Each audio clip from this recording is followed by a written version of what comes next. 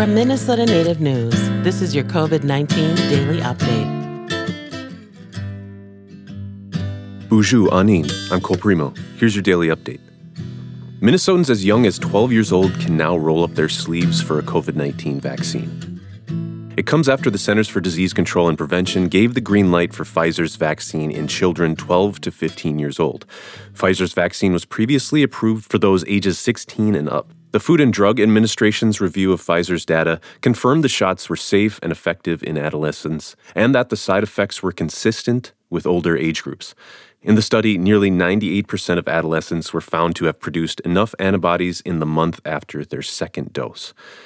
To help reach families who want the shots, President Biden's administration said the CDC is working with state officials to enroll more pediatricians and family doctors as vaccine providers and to make sure Pfizer vaccine supplies are available at local pharmacies.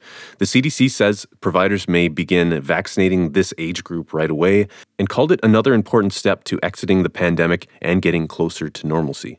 In Minnesota, the health department says parents can now make appointments for their kids. As of this recording, Allina Health and Children's Minnesota have begun administering vaccine doses to this age group.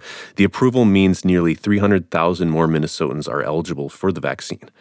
While cases of COVID-19 are often milder in children, health officials have said vaccinating younger Americans would help avert future surges of cases in the adults around them and could accelerate the lifting of some public health restrictions. Children younger than 12 could soon get their vaccines, too. Both Pfizer and Moderna are testing the vaccine in children as young as 6 months old. I'm Cole Primo.